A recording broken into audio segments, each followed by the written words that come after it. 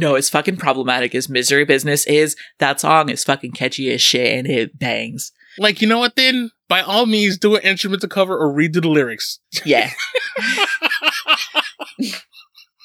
She's a bitch and it's fine because that dude's a tool. Misery Business. I was walking with the ghost.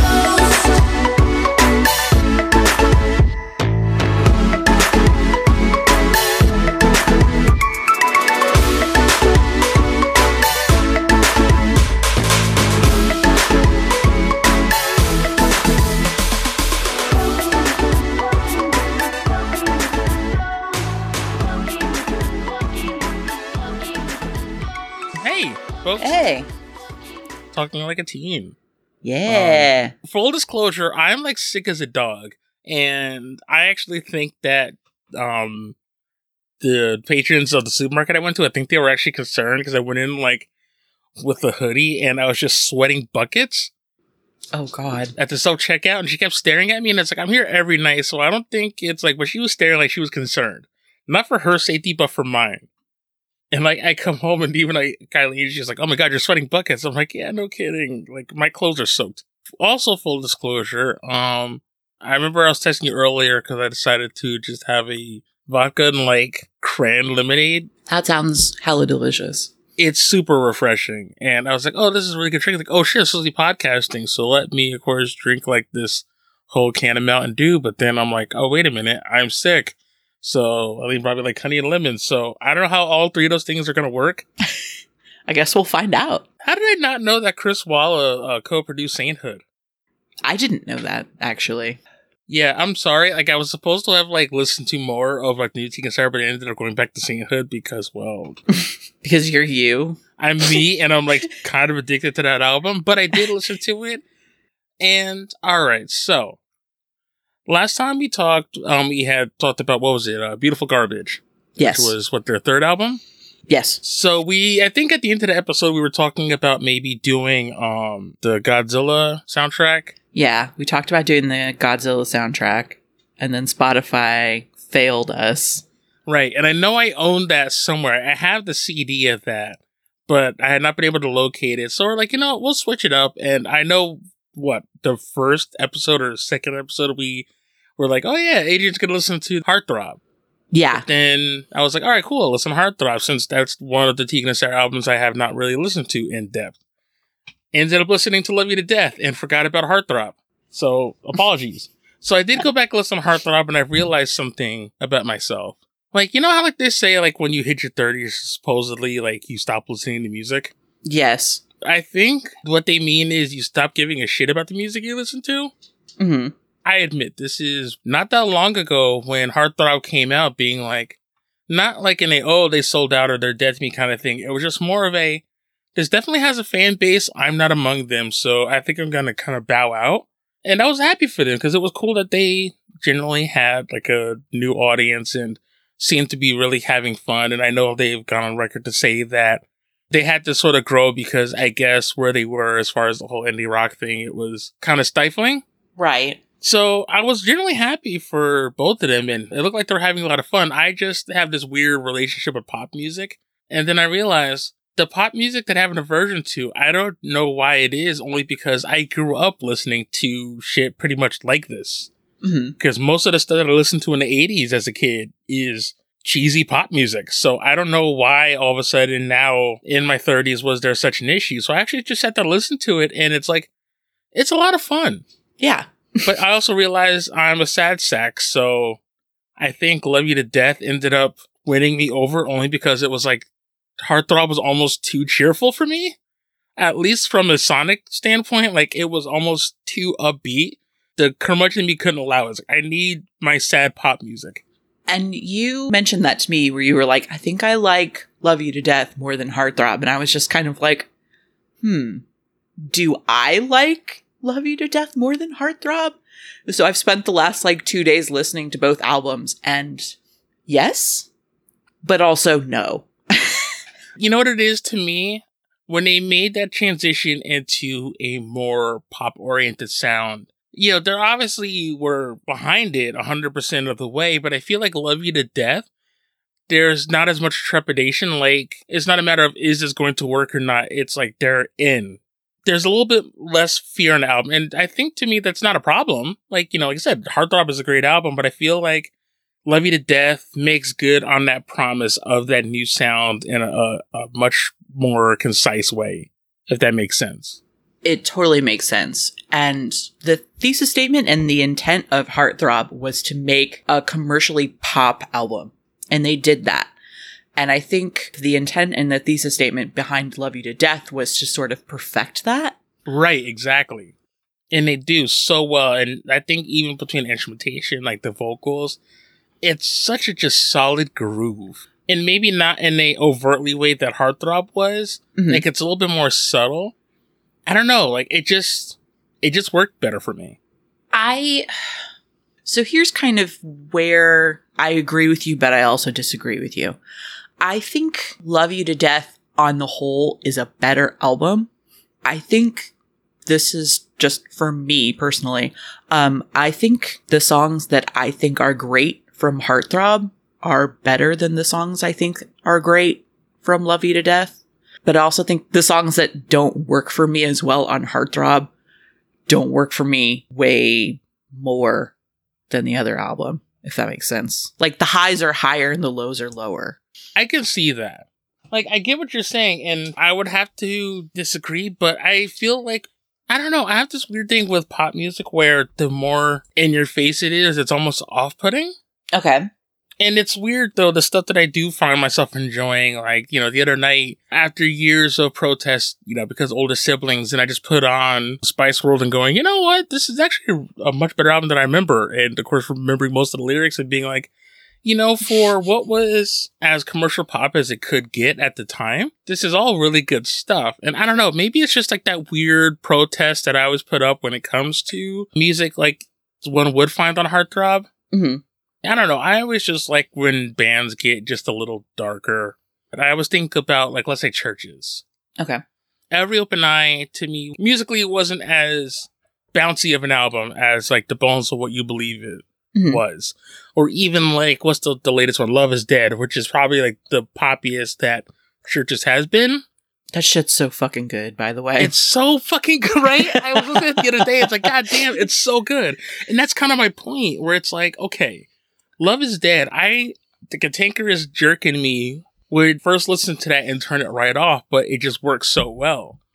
So that's why, to me, I couldn't reconcile. So if I'm okay with Love Is Dead, then why is Heartthrob so hard for me to get into? This album loses me in the back half for sure. I think the first 5 tracks on it are really good. And I think it's another album that sort of suffers from the way that it's structured. But in, like, looking at the track list, I don't know how I would fix it. I couldn't figure it out. Maybe it was less about song structure. I mean, it's 10 tracks, so it's not a long album by any means. No. And even the longest song is just a shade over 4 minutes. Yes, like you said, the highs are higher and the lows are lower, but the total package, I feel like it is a little bit more inconsistent. And I 1,000% agree with you. You know, and we've had this with Tegan and Sara because I used to feel the same way about So Jealous. Where I used to feel like in the wake of If It Was You, that somehow So Jealous was granted that's 14 tracks, but yet those 14 tracks, there's so much personality in them that I don't find myself skipping as much as I do now than I did when, let's say, when it very first came out. I struggled, which is hilarious now because it's one of my favorite albums in existence. I struggled with The Con when The Con came out. Really? Yeah. Oh, this is shocking revelation because I don't know anybody who struggled with The Con because that album is just like holy shit from top to bottom. They did so many things sort of differently with the vocals. And a lot of the harmonies were sort of higher and it felt differently produced than So Jealous. I didn't love it immediately. And I love it now. I think a lot of that comes into like something I've always talked about, at least just in and of myself, was challenging listens. Mhm. Like, I never trust an album if I'm too into it from the beginning.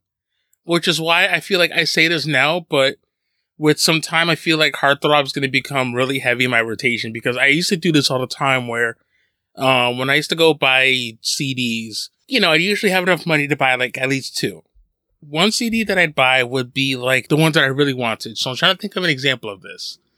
Best example I can think of is Relationship of Command at the Drive-In. I bought that at the same time as Marvelous 3's Hey album.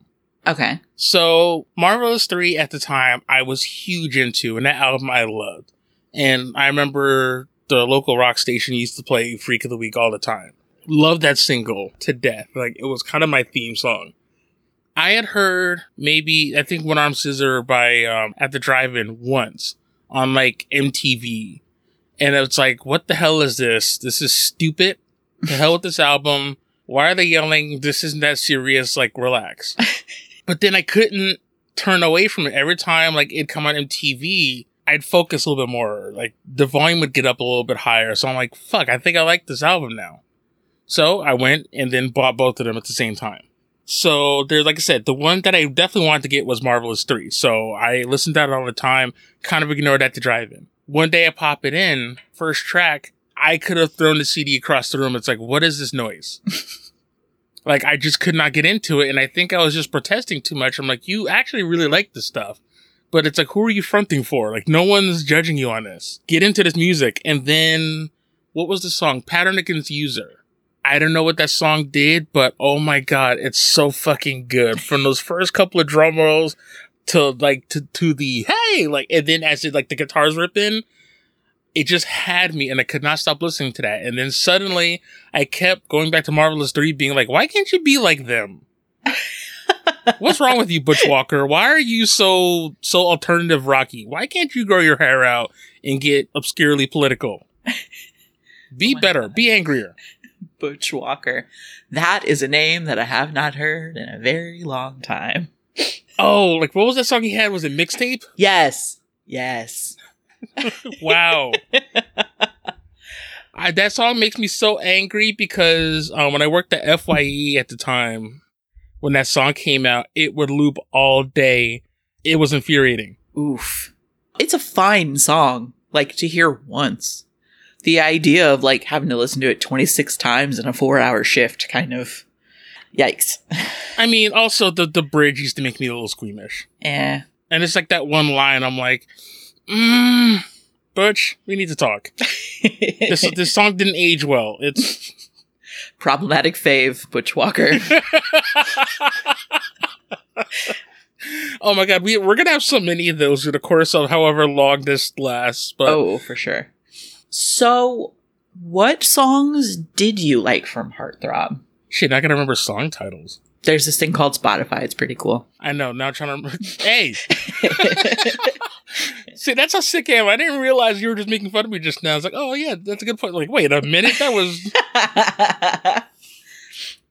No, that was advertising. Hey, Spotify, pay us. I mean, if we were sponsored by Spotify, that would be kind of amazing. Yeah. Hey, Spotify, pay us. So Closer, meh. Drove Me Wild, though, is my shit. Okay. You know, Drove Me Wild is great. Now I'm all messed up. Like, damn it, you did this. I win. I was like, this was the weird part, because as much as I tried to listen to Heartthrob, I kept listening to Love You to Death. Like, I kept switching over. Mm-hmm. But Drove Me Wild, to me, is the best song on this album. It's the second best song on this album. I respectfully disagree. But what is your pick, though? I'm Not Your Hero is the best song on this album. Oh, shit. I need to actually hear this now. Okay. Actually, I didn't realize you could do this. This is kind of fun now. And this sucks, though, because anything that comes through here, I can't keep. Right. I can't hear anything. Oh, can you not? No, I can't. Okay, I'm actually just listening to it now. That's fine. Okay, I do remember this now. That is the second best song on the album. Incorrect. You have them flipped. You're doing it wrong, but it's fine. You're doing it wrong. Like, no, come on. If they switched the track listing on that, like, I feel like I'm Not Your Hero would be a nice kind of closer, or at least nice little follow-up to Drove Me Wild. I'm Not Your Hero is right before Drove Me Wild. Right. So I feel like it would be a stronger song if it went after. If you flipped it? Yeah. Okay, what's the Green Day song? Like, let's say Brain Stew. Like, if you don't listen to Jaded right afterwards, we can't be friends, first of all. Okay. Because those two are pretty much one song. But it'd be like the idea of listening to Jaded without listening to Brain Stew, or having Jaded start, then cut into Brain Stew. So it's like if you played We Are the Champions and then We Will Rock You. Yeah, like it just... Oh, that's another one. That's actually a much better analogy because, yeah, you cannot listen to We Will Rock You and then somehow not listen to We Are the Champions. Like, it just is not allowed. Freddie Mercury will haunt you in your sleep if you decide to. Like, and you can listen to We Are the Champions on its own. Yes. But you cannot listen to We Will Rock You by itself. It's just not done. We have spoken. This is law. It might as well, but yeah, I know I'm going to get into this album. I know I'm going to like it, but there's just something about it. I felt like I personally was trying too hard instead of just letting it happen naturally. This is the only research I did for this entire album, I promise. I took no notes. I did nothing. Really? Oh, no. You told me we were doing an episode in which I didn't have to take notes, so I didn't. Oh, crap. I did say that, didn't I? But I'm sick, Ashley. Don't hold me at my word. How dare you hold me at my word? How dare you trust your friend? Okay, so there was something about Not Your Hero. I kept listening to it and I'm like, I really like the way that the drums sound on this particular song. I wonder what the deal is with that. So I went and I looked, and it's the only song that he's engineered and mixed for them. Billy Bush did this song. Really? The engineering and shit. If you don't know who Billy Bush is, he's probably engineered and mixed any number of your favorite alternative albums or songs, including basically all of Garbage's catalog, because Billy Bush is Shirley Manson's husband. What? Wait a minute. Hold the fucking phone. Hold up. How long have they been married? 2010. Really? Yeah. Congratulations. How did I... Wow. That's awesome. Yeah. It was one of those where, like, I saw the name and I looked at it and I'm like, I can't be the same dude. And then I clicked the little wiki link and was like, yeah. Hey, what do you know? It's the same dude. But yeah, this was the only song that he did for this album. I think it's the only song he's done with Tegan and Sarah, actually. Really? Rob Cavallo produced Love They Say? Because didn't Rob Cavallo, like, pretty much produce, like, a whole bunch of Green Day? Yes. And Jawbreaker. Which... I don't know. I think he would have done better with them, like, Sainthood era. Not yeah, but then we also had this discussion, and I think we both kind of agreed that we're not super, like, fond of Rob Cavallo's producing. Yeah. I think for the most part, the stuff that he's produced has not been stuff that I've been a huge fan of. But it's weird. He's worked with a lot of people I am a fan of, but there's something, you know what it is? It's too slick. Oh my god, how 1998 is this? He produced...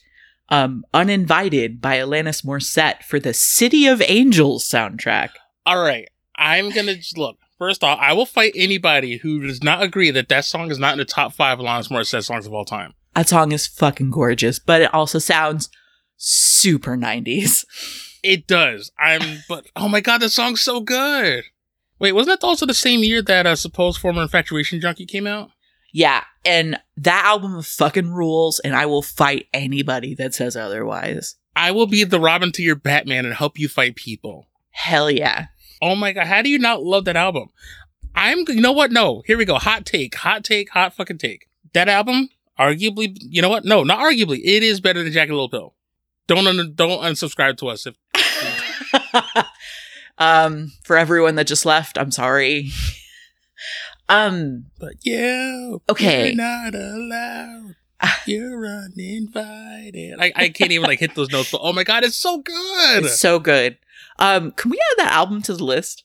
Wait, what? You talking about Supposed Former Infatuation Junkie? Yeah, I don't want to talk about the other one. That album's been talked to death. I don't want to talk about that. No, we can definitely add, please, by all means, add that to the list when we're done. Add it now if you want to, because, just so you know, when we get to joining you, I'm not allowed to speak because, oh my god, it's so good. Like, Alanis did the damn thing on that, and people who said it was a sophomore slump need to be fired. I really liked that album. I really liked the album she did after that album, which I can picture the cover in my brain, but I cannot Was it remember. So-Called Chaos? I think so. Hold on, let's look that up. I'm looking. It's a race. Alanis Morissette discography, because I'm slow. Good Lord. Record more live albums, Jesus. Oh, Under Rug Swapped. Okay, I Yes. totally skipped an album. That album is my shit. It's so good. Was Hands Clean on that? Yes. Okay, that is a dope album. I don't remember a lot of it. It's been a long time since I've listened to it, but I remember enjoying it immensely. I love the hell out of So-Called Chaos. I mean, ADZ Steps alone is such a banger of a song. Like, between that and, like, what was the other song that was on there? Out is Through, Everything. Oh, there's so many good singles on So-Called Chaos. I'm done. Okay. Focus. I don't know how he fell in this rabbit hole, but now I just kind of want to talk about Alanis Morissette the whole time. So-Called Chaos was the last one that I remember listening to. But that makes sense. The next album was the acoustic version of Jagged Little Pill. And then there was an album she put out in 2008 that I do not recognize anything from. Not for any sort of, like, quality issues, but sometimes you just kind of fall out with certain artists, like, you kind of don't follow them. Oh no, I was busy being a hipster scene kid douche in 2008. So... Oh, well, so was I. So, okay, so yours happened a little bit later than mine. So there's like about a 4-year difference between your hipster douchebag era and mine. So, okay, that's not bad. To be fair, you are a few years older than I am. So it probably hit us at the same age. Right, so what is it, like, what, a 4-year difference? Because I'm 31. Yeah, so I'm 34, so... Okay. Well, there you go. Aha, we figured it out. We Nailed cracked the code. Now we'll listen to Alanis. Can we just, like, vibe out and listen to Alanis Morissette for the rest of the night? Like, we can. Let's just finish this first. You wanted to talk about the covers album. oh, yeah, I don't know. Do we want to get into that? Because, I got some... I don't remember hating this album as much as I do. Hate is a strong word. But I you know really, this- really, really don't like it. I will say this. I'm trying so hard. Hey, that was a really funny and super relevant reference I just made. Be proud of me. I'm always proud of you, but, like, I hard agree, but I'm just... Like, okay, let me just ask you this. Like, obviously there's no right or wrong, but, like, to you, what is, like, your, like, an example to you of, like, a perfect cover song? This is definite recency bias. You and I were talking about Passion Pit the other day. Mm-hmm. So I was listening to Manners today when I was at work. Great album. There's a cover of Dreams by the Cranberries on it that is awesome because they managed to do justice to the song, like to respect the song and where it comes from, but also sort of add their own spin to it. So it's not just like Cranberries karaoke.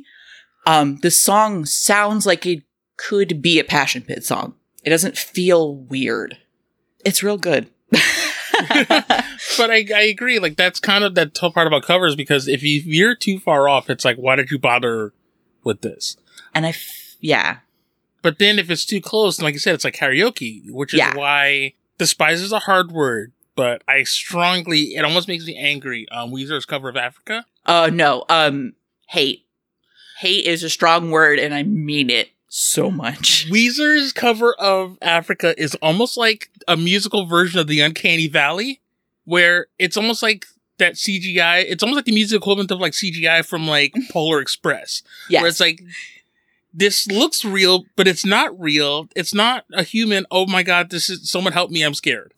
Because it's almost so faithful to the original, but there's like, I don't know if it's just like the range is off or just like the chord. Like there's just. It seriously feels like Rivers just went to like karaoke and wanted to do it and recorded it and was like, new song, Lemo. But it's like slightly off key from the original where I can't unnotice it and it hurts my soul. I think he may have like tuned it down because he can't hit the notes or something. That's probably it, which, okay, fair. But even like with live performances of songs, sometimes that happens. Yeah, for sure. And as much as I admit, like, it makes perfect sense and I know why it's done, my ears have a hard time processing it. Well, because you've heard the original, the way that the original sounds in its original key that song's like 30 years old. I know, but it's like, just keep the song the way that the Lord Jesus Christ meant it to be played. Right. and leave it like, Weezer, why did you do this? And then I didn't realize it was a whole fucking album of covers. Yes. Like, okay, when Africa came out, so I'm like, oh my God, this is weird, but all right, he got out of his system, cool. I'll just wait for whatever other album I'm going to ignore.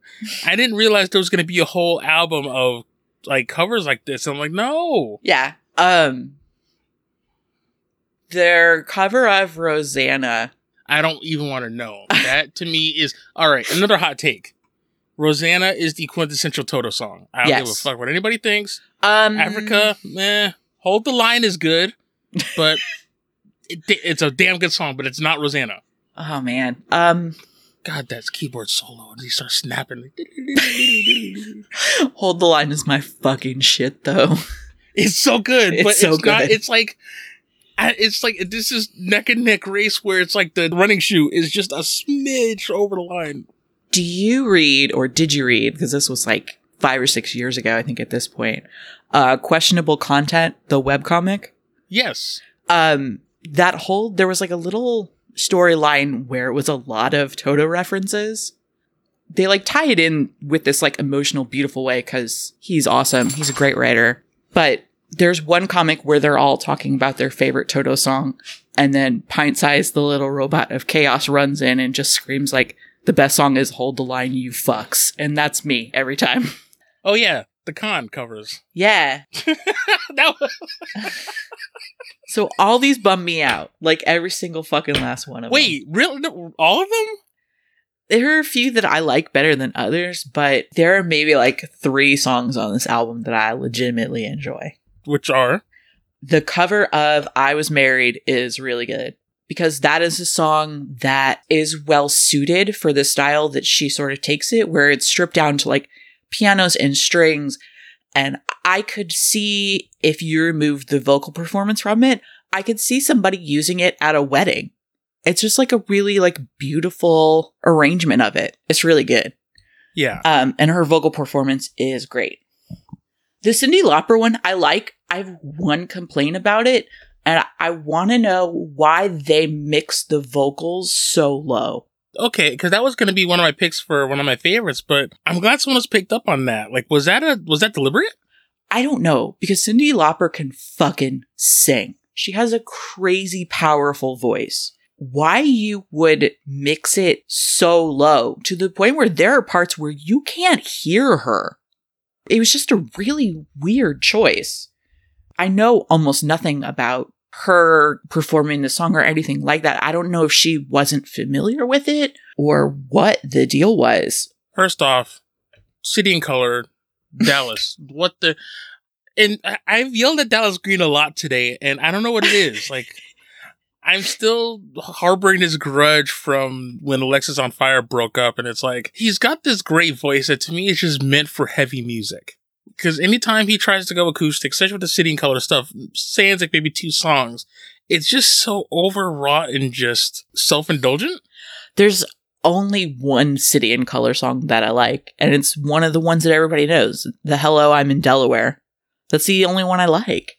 The only one I actually like is Coming Home. That one, Hello, I'm in Delaware. It's like, all right, cool, you're in Delaware. I'm in Jersey, or when they came out, but it's like... Cool story, Dallas. But this cover of Hop a Plane, it's like, what is this? It's for somebody, but it's not for me.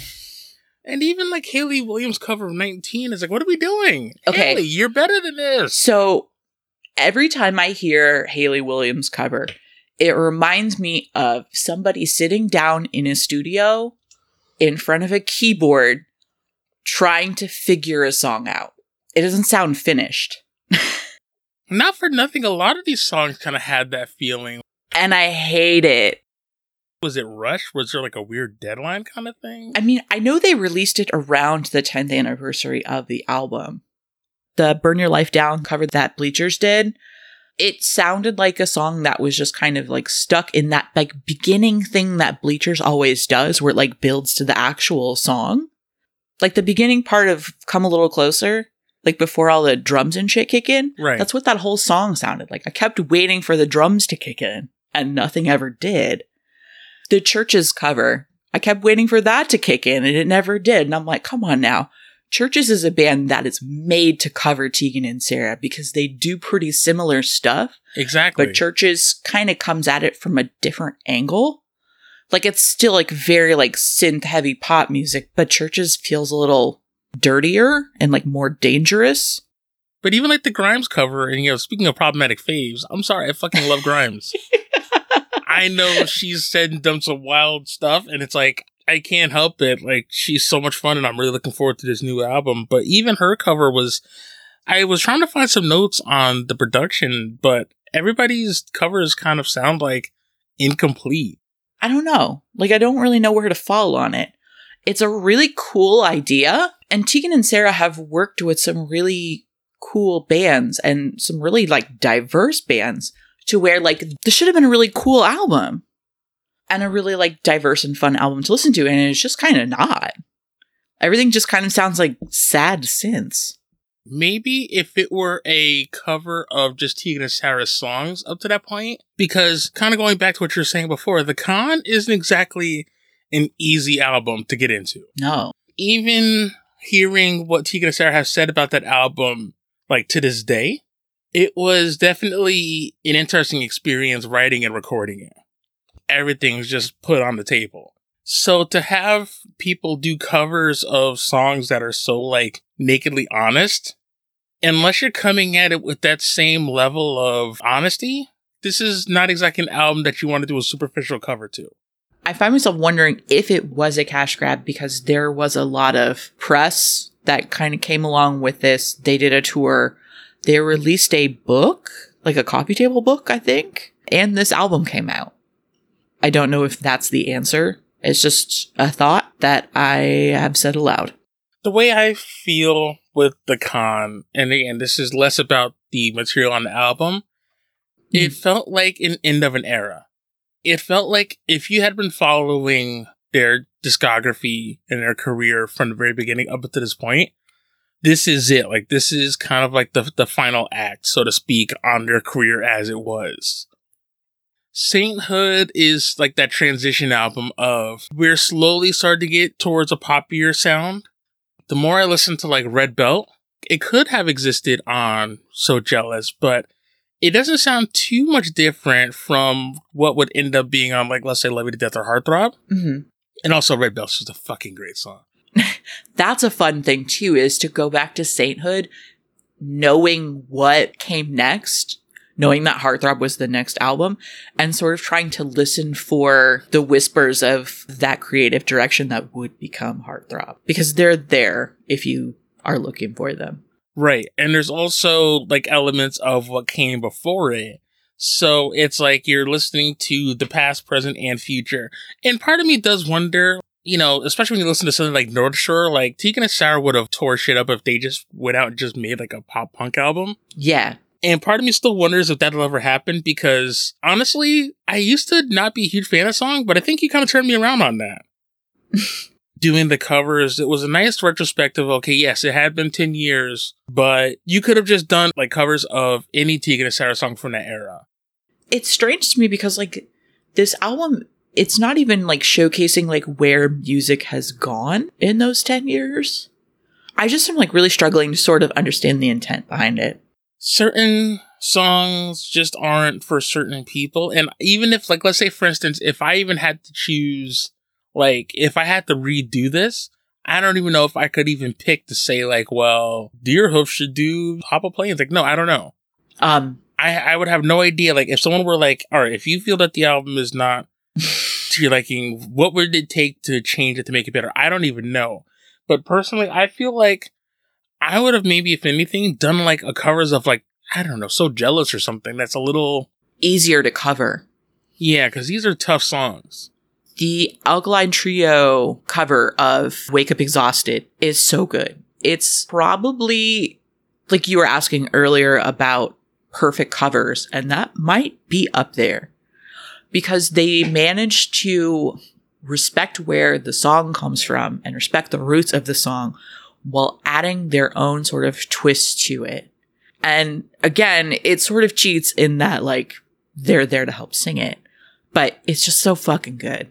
Right. And if you didn't know any better, you would almost think that's an Alkaline Trio song. Yeah. Which is crazy because, like, your average Alkaline Trio song sounds nothing like your average Tegan and Sara song. This is okay. You know what? That would be great. Tegan and Sara should totally do a covers album of an Alkaline Trio album. Also, I want Deerhoof to perform a version of Hop a Plate. Yeah, now that I said it, like, shit, that actually doesn't sound that bad. Fuck. You put it in my head, and now I want it. Because Tegan and Sara would, they would absolutely crush Alkaline Trio. Their performance with Alkaline Trio and then the song they did with All Time Low, like, there's something about the quality of their voices and their vocal performances that lends itself well to the way that your average sort of pop punk vocal is performed, that, like, super, like, nasally voice. Right. I really enjoyed the sound of those two voices together, or those three voices together. That fucking All Time Low song, I listened to it like 10 times in a row the other day. It's so good. There is one song on this album that they did perform on. I think it was Call It Off. I thought I saw. I think you're right, which is probably why I like that one so much. But come on, a Churches and Tegan and Sara collab? Yeah, give me that. Put it in my ear holes. Like, record this. Because they're clearly hearing this. Anytime we're just sending us signals. Yes. I want Hayley Williams to come back and record a song that she can actually have some fun with. Take or leave Paramore, because I can kind of do that. She can sing. Hayley Williams could sing. Like, look, All We Know Is Falling. Like, that first album? Yeah, it's so good. So good. That first album fucking rules. We may have to cover that one because Emergency alone, like, that album, like, will low-key bring you to tears sometimes. And that's the first song on that album, right? They open with Emergency, correct? Yeah, between Emergency, Pressure, Here We Go Again. The drumming on that, so good. Dang. What happened? Riot happened. She doesn't perform, like, their biggest single anymore because it's fucking problematic as shit. That's a tough spot. Like, go figure. Your biggest single is the one that you won't sing, and I'm pretty sure people at shows are like, sing it, right? So it's like, I can't play it anymore. It's like, why not? She's like, it's problematic. Like, what does that mean? I'm 17. I don't understand. Granted, I can't be mad at that album because it also gave me, like, our rock band warm-up song, which was That's What You Get, and it's so much fun. Yeah. No, it's fucking problematic as Misery Business is. That song is fucking catchy as shit and it bangs. Like, you know what then? By all means, do an instrumental cover or redo the lyrics. Yeah. She's a bitch and it's fine because that dude's a tool. Misery Business.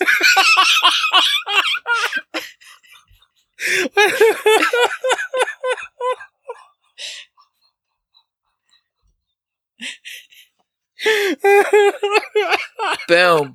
I want that. Okay, please record this. Like, Hayley Williams, hit me up. I will rewrite your song. Yeah, just, you know what then? Because bands have done that before. Well, they'll redo songs. Make it like Misery Business 2019. Then just like sing the entire song about how the original song was kind of messed up. And it's fine. Or like a sequel to it, which is the same song, but like, here's an update 10 years later. Oh, actually, while we were talking, I did pull up the con cover artist announcement. This past winter, as the 10th anniversary of the con quickly approached, Sarah and I started to brainstorm meaningful ways to celebrate what was easily one of our most important records. Important not just because of the music or the elaborate way we approached recording it 10 years ago with Chris Walla. Important because it was the biggest leap we made in attempting to write a cohesive group of songs that told a painful and anxious story about our different relationships to loss, death, love, compulsion, fear, letting go, and moving on. Indisputably, our most raw and intimate record, we wanted to ensure we created a new package that did justice to the layers of attachment that both we and our fans have had to the con. Almost immediately, we established that a tour playing all 14 songs in a more intimate and stripped-down arrangement would be special and memorable to our diehard fans. But we also wanted a companion piece that would live on past the anniversary, hence the Con X Covers album was born. From day one, we wanted the proceeds to go to our newly launched Tegan and Sara Foundation, which raises money for self-identified women and girls in the LGBTQ community. With that intention set, we asked 14 artists who were either outspoken allies of the LGBTQ community to each cover a song from the con. We encouraged each artist to approach the song they were covering in any fashion they saw fit. The inspiration could come from the original record or the con demos. I forgot about the con demos, by the way. Our first home recordings that were released after the con came out. All artists agreed to donate their time and energy to the project, and the labels all agreed to waive their fees as well. At the core of our planning was the hope that this new project would tell another chapter in the story that was the con. Music allows us to project our own stories, losses, and anxieties onto the melodies and words of someone else. It's a universal language that bonds people together from different worlds, countries, and experiences. Somehow, all these new covers managed to come together to add a new chapter to the con. We are beyond grateful to the contributions of each artist, and we hope fans of the con will be moved by interpretations. XO, Tegan and Sara. So, let's erase the last half hour, because I feel like an asshole now. It's not like we were slamming them because they chose to do like a charity for it or whatever. It's just that some of these aren't bad, they just feel incomplete. Yes, a lot of them. I mean, I do feel a little guilty, but I feel really fucking bad right now. I mean, I still mean it, but like knowing that these people donated like their time and their money towards a foundation that does really good work. But I think it still holds what we were saying, that it's still like, how do you interpret something that was so direct? Yeah. Like, that'd be kind of like if you wrote an album and like you're spelling out everything that happened. Like the Ashley Berkey that nobody knows is all just out there. The good, the bad, the indifferent. And then I'm like, oh, let me try to cover this. Those experiences aren't necessarily mine. Right. If I try to sing it in the exact same fashion that you did, it's like any cover. Like the intent may not come through. Now, there have been covers where the cover somehow managed to be more meaningful than the original. Yes. Which is a rarity, but it happens. Yes. But it's such a like rare thing. So I don't know. I don't think that what you said or what I said regarding our experience listening to it should change, but at least I know there was some good that came of it. Yeah. So Jealous would have been a much easier album to do something like this for. Because I could see someone like Cyndi Lauper covering, like, Walking with a Ghost. Cyndi Lauper could cover that whole fucking album, and I would be there for it. Can we just be like Cyndi Lauper in churches, just covering? This is 100% selfish, because I just enjoy his voice, and I enjoy the things that he does. Musically, Bleachers, can you go ahead and give me your rundown version of that? And also, Alkaline Trio. Please and thanks. I find myself wondering, like, with a lot of these, that they feel so unfinished. Like, did Hayley Williams really sit down in, like, 15 minutes and just, like, bang this out for her friends? And if it is, then, okay, it makes sense. Sorry, I bummed us all out. No, it's not. I was the one that read it. I just needed some backstory as to, wait a minute, time the F out. What? So Cyndi Lauper's cover. Okay, so Cyndi Lauper bleached their cover of 1 Second. Vivek Shraya's cover of I Take All the Blame. And then Miami Still, I guess, switches to Tegan and Sara demo. Those were all like digital bonus tracks. Those aren't even on the original track listing. Interesting. Wait, Ryan Adams? Oh. Speaking of problematic faves. Oh, no. Okay, I do admit that I did like one Ryan Adams song, which was Fix It. But then even listening to the lyrics of that recently, I'm like, yeah, shit. We all should have known. Yeah, that definitely was not a surprise, but it's like, oof. I hate when that happens. God damn. And it's like, what were we thinking? When you're fucking hiding in plain sight like that. Oh, no. That was like, when you started to peel away the layers of like Joss Whedon and you're like, oh my God. Yeah. Yikes. All right, I'm not ending here. Fuck this. No, you gotta go. No. You gotta go up. So, okay. You and I were talking. This is probably not the place to do this, but I'm doing it anyway.